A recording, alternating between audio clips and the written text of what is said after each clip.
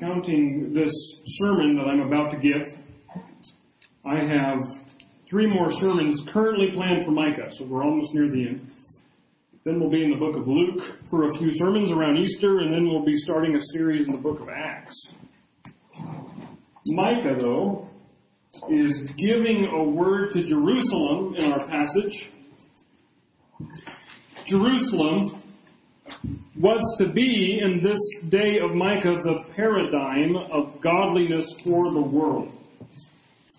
Lo and behold, it's suffering a judgment from God, though, through Micah. These words will be back up on the screen after we read today, but I invite you to stand for hearing the Word of God if you're able to. We're going to be finishing Micah chapter 6. We'll be picking it up in verse 9. So Micah chapter 6, beginning in verse 9.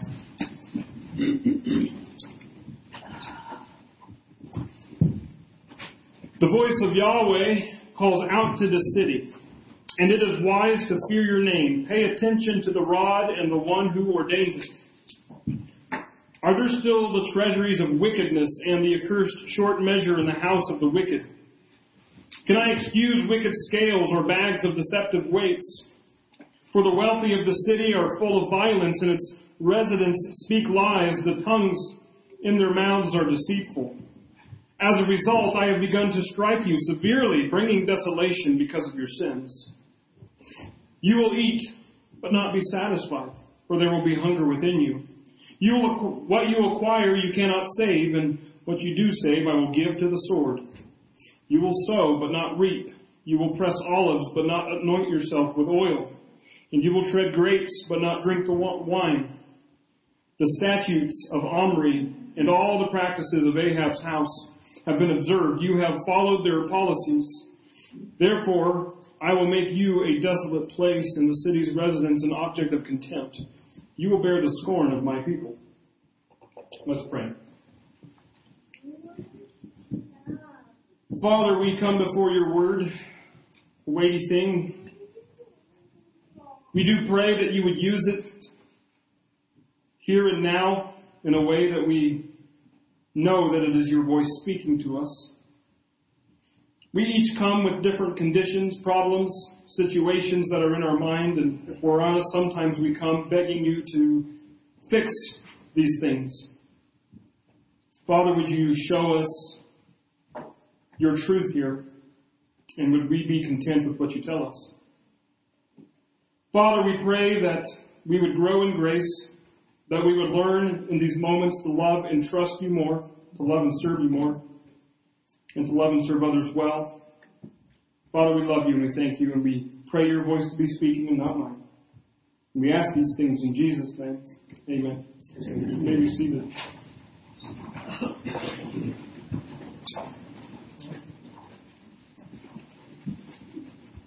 I told you last Sunday during our prayer time that the night before I had taken a midnight trip to the hospital, and that time I was the patient.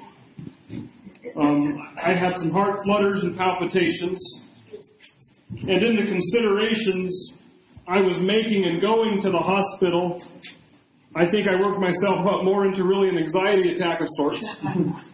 So before long, I was there, and though they told me my heart was as healthy as it should be for a man my age, I did have a very fast heart rate. I don't know why.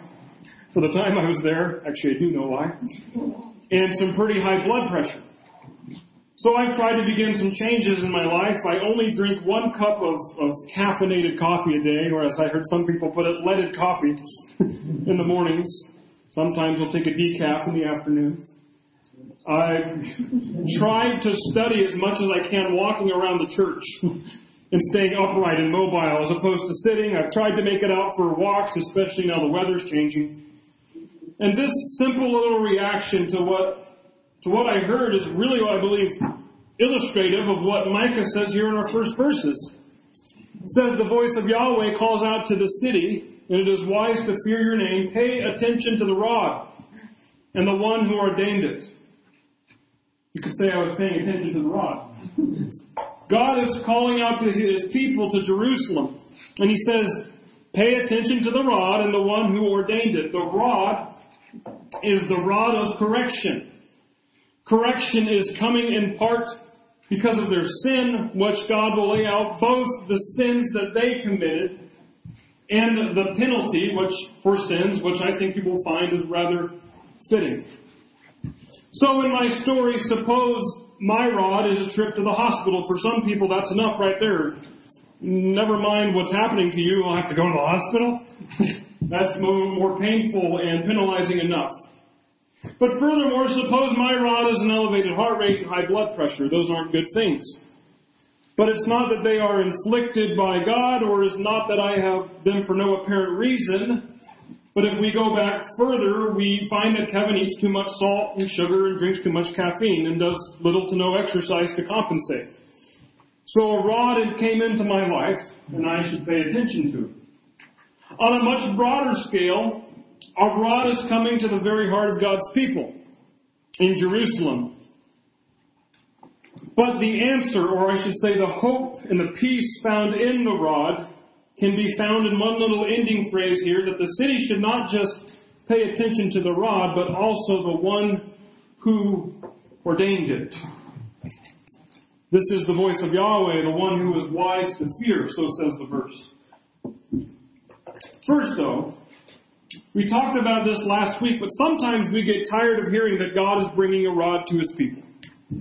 We know and believe that God is a God of love and peace and kindness and forgiveness, but we also know and profess in word, maybe just not in total absolute reception of it, but that He's also a God of justice. And here's what's been going on in Jerusalem. He says, "Are there still the treasuries of wickedness and the accursed short measure in the house of the wicked? Can I excuse wicked scales or bags of deceptive weights? For the wealthy of the city are full of violence, and its residents speak lies. The tongues in their mouths are deceitful." Novel idea. God would like for His people to be honest. There are many places in the Bible where this is so, but two verses in Leviticus 19 says, "You must not be unfair in measurements of length, weight, or volume. You are to have honest balances, honest weights, an honest dry measure, and an honest liquid measure. I am Yahweh your God, who brought you out of the land of Egypt." Furthermore, God is a little bit more invasive into your privacy than you might think. Listen to what Proverbs 16:11 says. "Honest balances and scales are the Lord's. All the weights in the bag are His concern." It could be that the house of the wicked in the verse, God might be talking about one wicked house in particular, the temple. People were coming to the temple and giving grain offerings, or maybe in Jesus' day, buying and selling animals. Maybe there's a bit of an overcharge here, maybe a deceitful measure than what they say, all to the greedy's advantage, all to get more money, or whatever the case may be. I remember working for Pepsi, and one of my coworkers, somewhat a superior, once told me, "Hey, if you're working in the back room and you get a little thirsty, feel free, go ahead, open up a bottle of pop. You're working for Pepsi, they don't pay you enough." I guess that was supposed to be a compliment. They didn't pay me enough. Wrapped up in enticement to sin. Go ahead, steal from the company, you deserve it. There are many ways, especially in tax season, that you and I might get tempted to sin in ways we just don't think God's interested in. It's just money, render to God, render to Caesar, right? Paying wages, lending and borrowing, even among other friends. Oh, I need to get by. They have more money than I do. They wouldn't be too offended, which is why I'm concealing my deeds here. All the weights in the bag are His concern, so the proverb tells us. So as for Jerusalem, God asks, "Can I excuse wicked scales or bags of deceptive weights?" The answer is no. That's how serious God takes it. Now, we like calling it fudging here and there, taking what we think to be our fair share, maybe not legally, but it's our fair share, we say. It may not be how the government wants it, but we like that verse about obeying God rather than men, and maybe we've inserted or twisted a few verses in the Bible ourselves to tell us we're okay if we're deceptive with the big, mean, evil, scary government. And God says, can I excuse that? Can the almighty, perfect, good, just, and righteous God be an accomplice to our sins? Not if He intends to remain good, righteous, just, and pure. The love of money, Paul tells us, is the root of all evil. And it escalates with God's people here. It started with just a little bit more money desired, and it led to, for the wealthy of the city are full of violence, and its residents speak lies, the tongues in their mouths are deceitful. This is Jerusalem, the place where God's presence should reside and His people should flourish. It has become violent, lying, and deceiving. It wasn't enough fudging in their practices. Some had to escalate to killing. Some had to speak lies about how they got their extra money, and others, in order to get their money, were just deceptive. Wickedness in God's city. That's supposed to be His people. They are supposed to be a holy, honest people. And this is the injustice that is taking place. Now, if you were on the receiving end of this injustice, being ripped off, overcharged, stolen from, and the like, and it's all illegal, but it all goes unpunished, you would suddenly find yourself taking hope in a just God, right? And justice means God's people need to answer for these things. He says, as a result, I have begun to strike you severely, bringing desolation because of your sins. If you are a circler, a highlighter, and you have your Bible open, do that too because of your sins. I want you to see here that God does not arbitrarily punish people. He does not take any pleasure in punishing people. The word punish has negative connotations.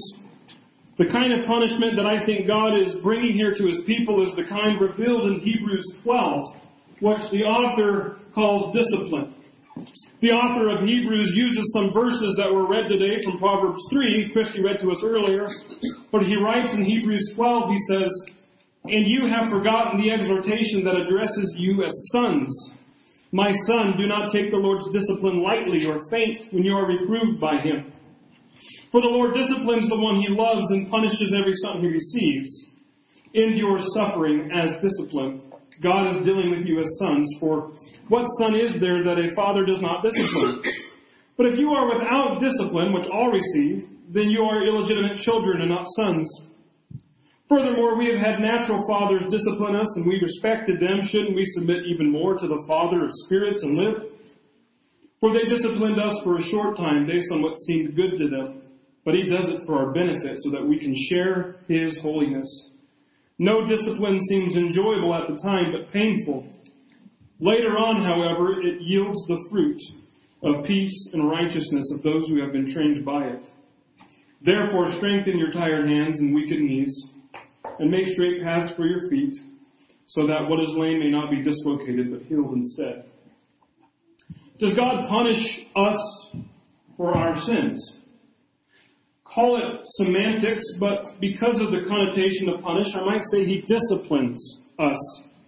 Similarly, Jesus is speaking to a church He calls lukewarm in Revelation chapter 3, and He tells them, as many as I love, I rebuke and discipline. So be committed and repent. But we need to be very careful here when we talk about this. God's discipline, so the author in Hebrews tells us, is redemptive and life-giving. See, again, no discipline seems enjoyable at the time, but painful. Later on, however, it yields the fruit of peace and righteousness to those who have been trained by it. This is very different from the punishment for unrepentant sin and disobedient lives. Jesus says in John 3:36, the one who believes in the Son has eternal life, but the one who refuses to believe in the Son will not see life. Instead, the wrath of God remains on him. Paul would really echo this sentiment in Ephesians 5:6. He says God's wrath is coming on the disobedient. But this is a reference to the non-believer, the disobedient. For the believer, Paul informs us in Romans 8 that no condemnation now exists for those in Christ Jesus. We can take hope in this, because that means everything you and I face, any rod by God, is a rod of discipline and training. A rod of sanctification, a rod that is not meant to punish us to the point of death out of some sick desire of Him to do so. Ezekiel tells us that God takes no pleasure in the death of the wicked. However, the rod that God brings us is to again yield the fruit of peace and righteousness to those who have been trained by it. This is why we not only need to pay attention to the rod, but the one who ordained it. I believe God is saying to His people, a rod is coming here and it's not meaningless. As I said a few sermons back, every sort of suffering has meaning in God's economy. The rod is not meaningless because of the one who brings it. And God is a good God. God is a redemptive God. God is a God whom you and I can bank on and His promises. And God uses all bad, including sins we commit and sins committed against us, for His good. Don't just pay attention to the rod, but pay attention to the one who ordained it. Amen? And so we come back to verse 13, and God is saying, because of their sins, He has begun to strike them severely. And the punishment fits the crime. They have been greedy, violent, and lying. They have been ripping people off, getting what they want in any way possible. And so God says, you will eat but not be satisfied, for there will be hunger within you. What you acquire you cannot save, and what you do save I will give to the sword. You will sow but not reap. You will press olives but not anoint yourself with oil. You will tread grapes but not drink the wine. I was thinking about it, and some things never change. It's the same old thing. From the beginning to the end, the first sin in the garden was the promise or the temptation or the lie that, hey, Adam and Eve, you're missing out on something, and the only way you could get that something is to not trust God here, but to trust your own efforts and acquire it through disobedient and sinful means. God told you not to eat that, but there's something here. It's worth it. I'll get it. And it's still happening. Just look at celebrity magazines as long as you can stomach it. People work and labor and cheat and swindle and agonize and envy and fantasize and scratch and scrape, and they're toiling and laboring for the world and are willing to lose their soul to get there. When what good is it to gain the whole world and in the process lose their soul? I think we've witnessed nations much closer to home to do the same things, that we shouldn't be confused by God's people here in Jerusalem. A little historical background. They were first led by judges, to which they tell the last judge, Samuel, we want a king like the rest of the world. Everybody thinks we're funny looking. We don't have a king. And all they know is that in some time past that God led us out of Egypt. That is, the Pharaoh just didn't let us out alive, period. I'm, of course, exaggerating and embellishing, but the idea was that Israel felt different. They felt particular. They're supposed to. God's called them to be that way. Samuel warns them. You get a king, you get everything with it. Wars, your sons and husbands will be fighting in them. Taxation, your daughters, brides, and sisters will be becoming perfumers and bakers in the kingdom. We don't care, we want a king. So be it. And they get Saul. He fails. They get David. He did good, but he still failed. They get Solomon, glory days, at the expense of a man with hundreds of wives and concubines. And if you ever read Ecclesiastes, it sounds like a suicide note. And then there's a split kingdom. And we'll talk about two of those kingdoms here in a minute. But the bottom line is that every king is just like us. The people of Israel is just like us. And Adam and Eve are just like us. Yeah, we know what God said. We know how He wants it. We just don't like that. And I think I will be satisfied with the way that I want it. We won't. That's the truth. Don't argue with the truth. We won't be satisfied if we have it our way. You will eat, but not be satisfied.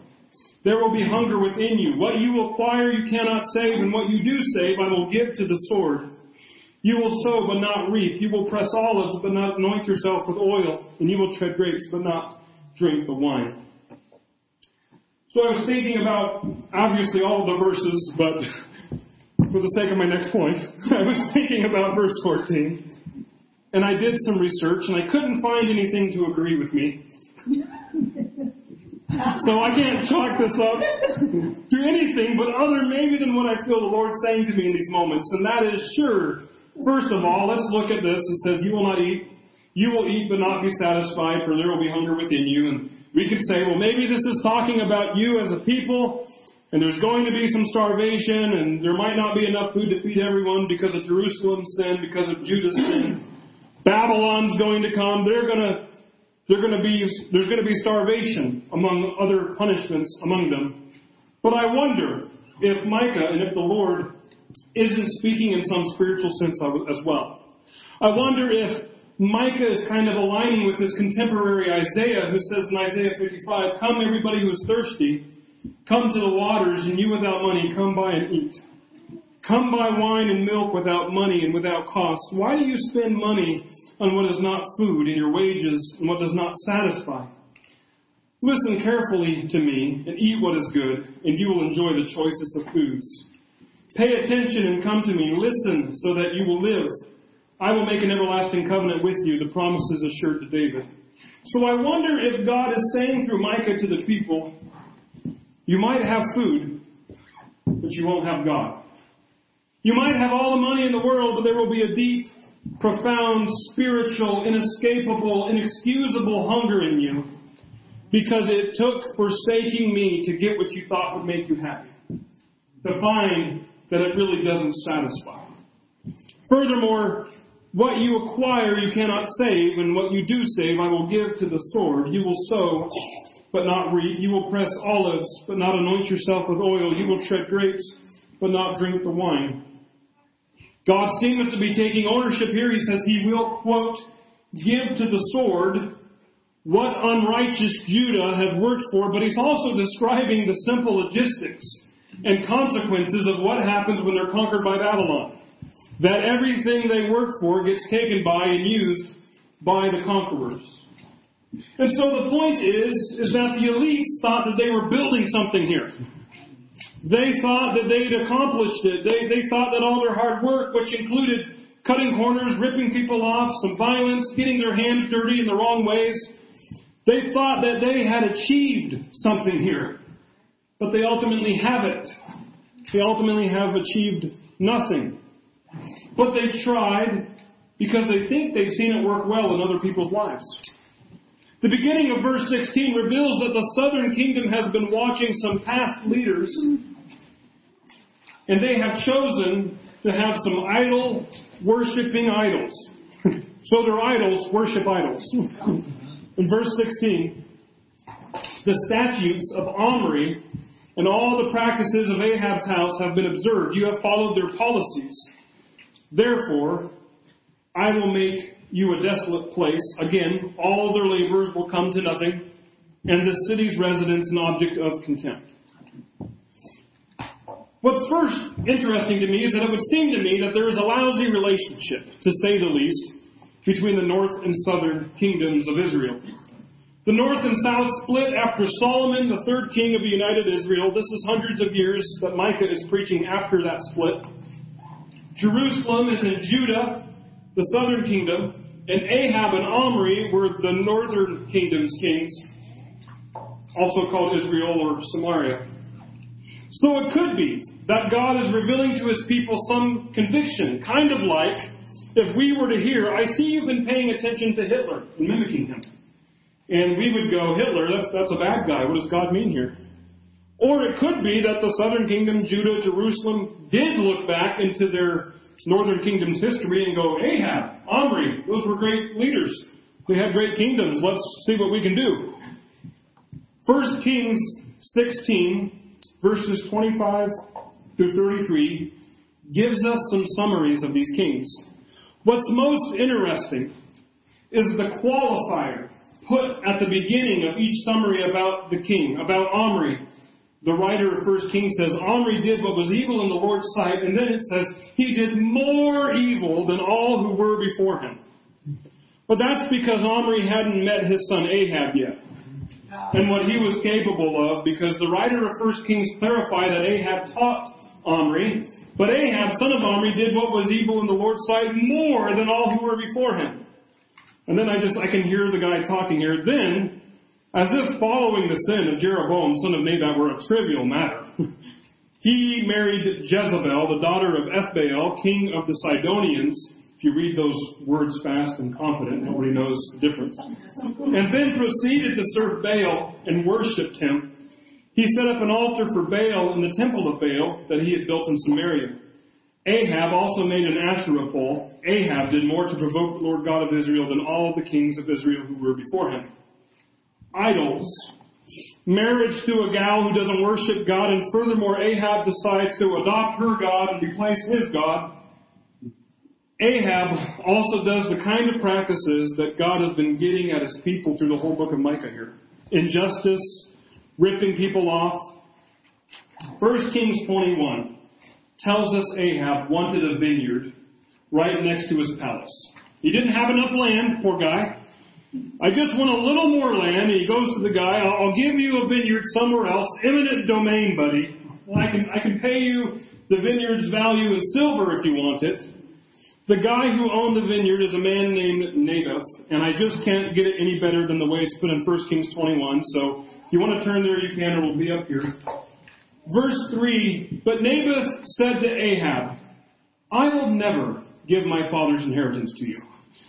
That sounds like a guy who just doesn't want Ahab in his vineyard. Then Ahab is just a classic grown-up who's still a boy. We read, So Ahab went to his palace resentful and angry because of what Naboth the Jezreelite had told him. He had said, I will not give you my father's inheritance. He lay down on his bed, turned his face away, and didn't eat any food. I can't wait for those days with Calvin. I'm just thinking it'll be in the next few years. Hopefully not when he's a grown man like Ahab. Then his wife Jezebel came to him and said to him, Why are you so upset that you refuse to eat? Because I spoke to Naboth the Jezreelite, he replied, and that's how I hear his voice, I'm sorry. I told him, give me your vineyard for silver, or if you wish, I will give you a vineyard in its place. But he said, I won't give you my vineyard. Then his wife Jezebel said to him, Now exercise your royal power over Israel. Get up, eat some food, and be happy. For I will give you the vineyard of Naboth the Jezreelite. In other words, you're the king gets what he wants, why are you complaining? We'll just cheat it out of him, he's just a pesky little citizen. So she wrote letters in Ahab's name and sealed them with a seal. She sent the letters to the elders and nobles who lived with Naboth in his city. In the letters she wrote, Proclaim a fast and seat Naboth at the head of the people. Then seat 2 wicked men opposite him and have them testify against him, saying, You have cursed God and the king, and then take him out and stone to death. Just an amazing story. I guess you'll have to finish it on your own later. The point being, this is the sort of ripping off citizens, killing them in order to get their land, idolatry, and God is saying it's going on here. In my city, in Jerusalem, in you, in my people. And that's the last part of the verse here in Micah 6. Again, therefore I will make you a desolate place, and the city's residents an object of contempt. You will bear the scorn of my people. Isn't that an interesting remark? God is talking to his people. And so I believe what he is saying is that every other nation, all of the people looking at them will be shaking their heads and saying, There goes Yahweh's people. Right? Let me put it to you this way. What if I was disciplining Calvin and then that was my final statement? Everybody's going to look at you with contempt because you're Kevin's son. Like, what does that even mean? That sounds like I'm getting thrown into the lot of contempt. That sounds like God knows when people laugh and scorn Israel, they'll be saying things like, liberated from Egypt back in the day, I'm sure. Babylon just wiped them out, so much for Yahweh. What it really means, though, is that there is hope for them. Pay attention to the rod and the one who ordained it. This is because when God of his people, Father of his people, brings the rod, it comes with love and grace and redemption, and it comes with purpose. It's not meaningless, it's not pointless, it's sanctifying. Friends, God is fiercely in love with you. And in the middle of revealing judgment to the wayward, sinful, idol-worshipping, King Ahab mimicking, ripping off sinners, he says to them, you will bear the scorn of my people. He's saying, you're still my people. As in, I'm not done with you. But if we pay attention to the rod and the one who ordained it, we see we're being disciplined for our good, not our defeat. The rod will come and God's people will go into captivity, into Babylon. And in Babylon, another prophet will speak. His name is Daniel. And he says, and I saw one like a son of man coming with the clouds of heaven. He approached the Ancient of Days and was escorted before him. He was given authority to rule and glory and a kingdom so that those of every people, nation, and language should serve him. His dominion is an everlasting dominion that will not pass away, and his kingdom is one that will not be destroyed. In the middle of captivity, in the middle of the rod, they hear that one is coming whose glory is greater than Israel, whose kingdom and dominion will last forever, and whose citizenry will include the entire world.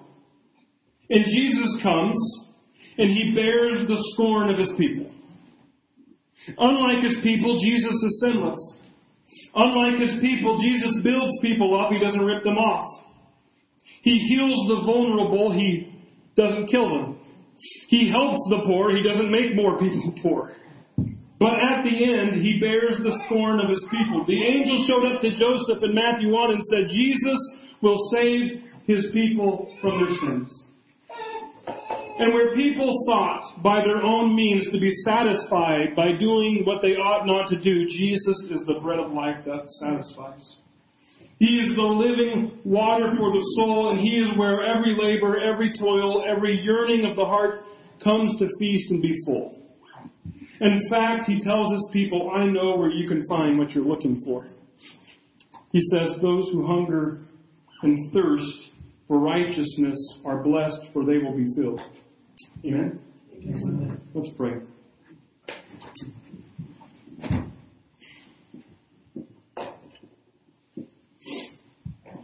Father, sometimes we hear you talk about kingdoms and nations and sins of many people.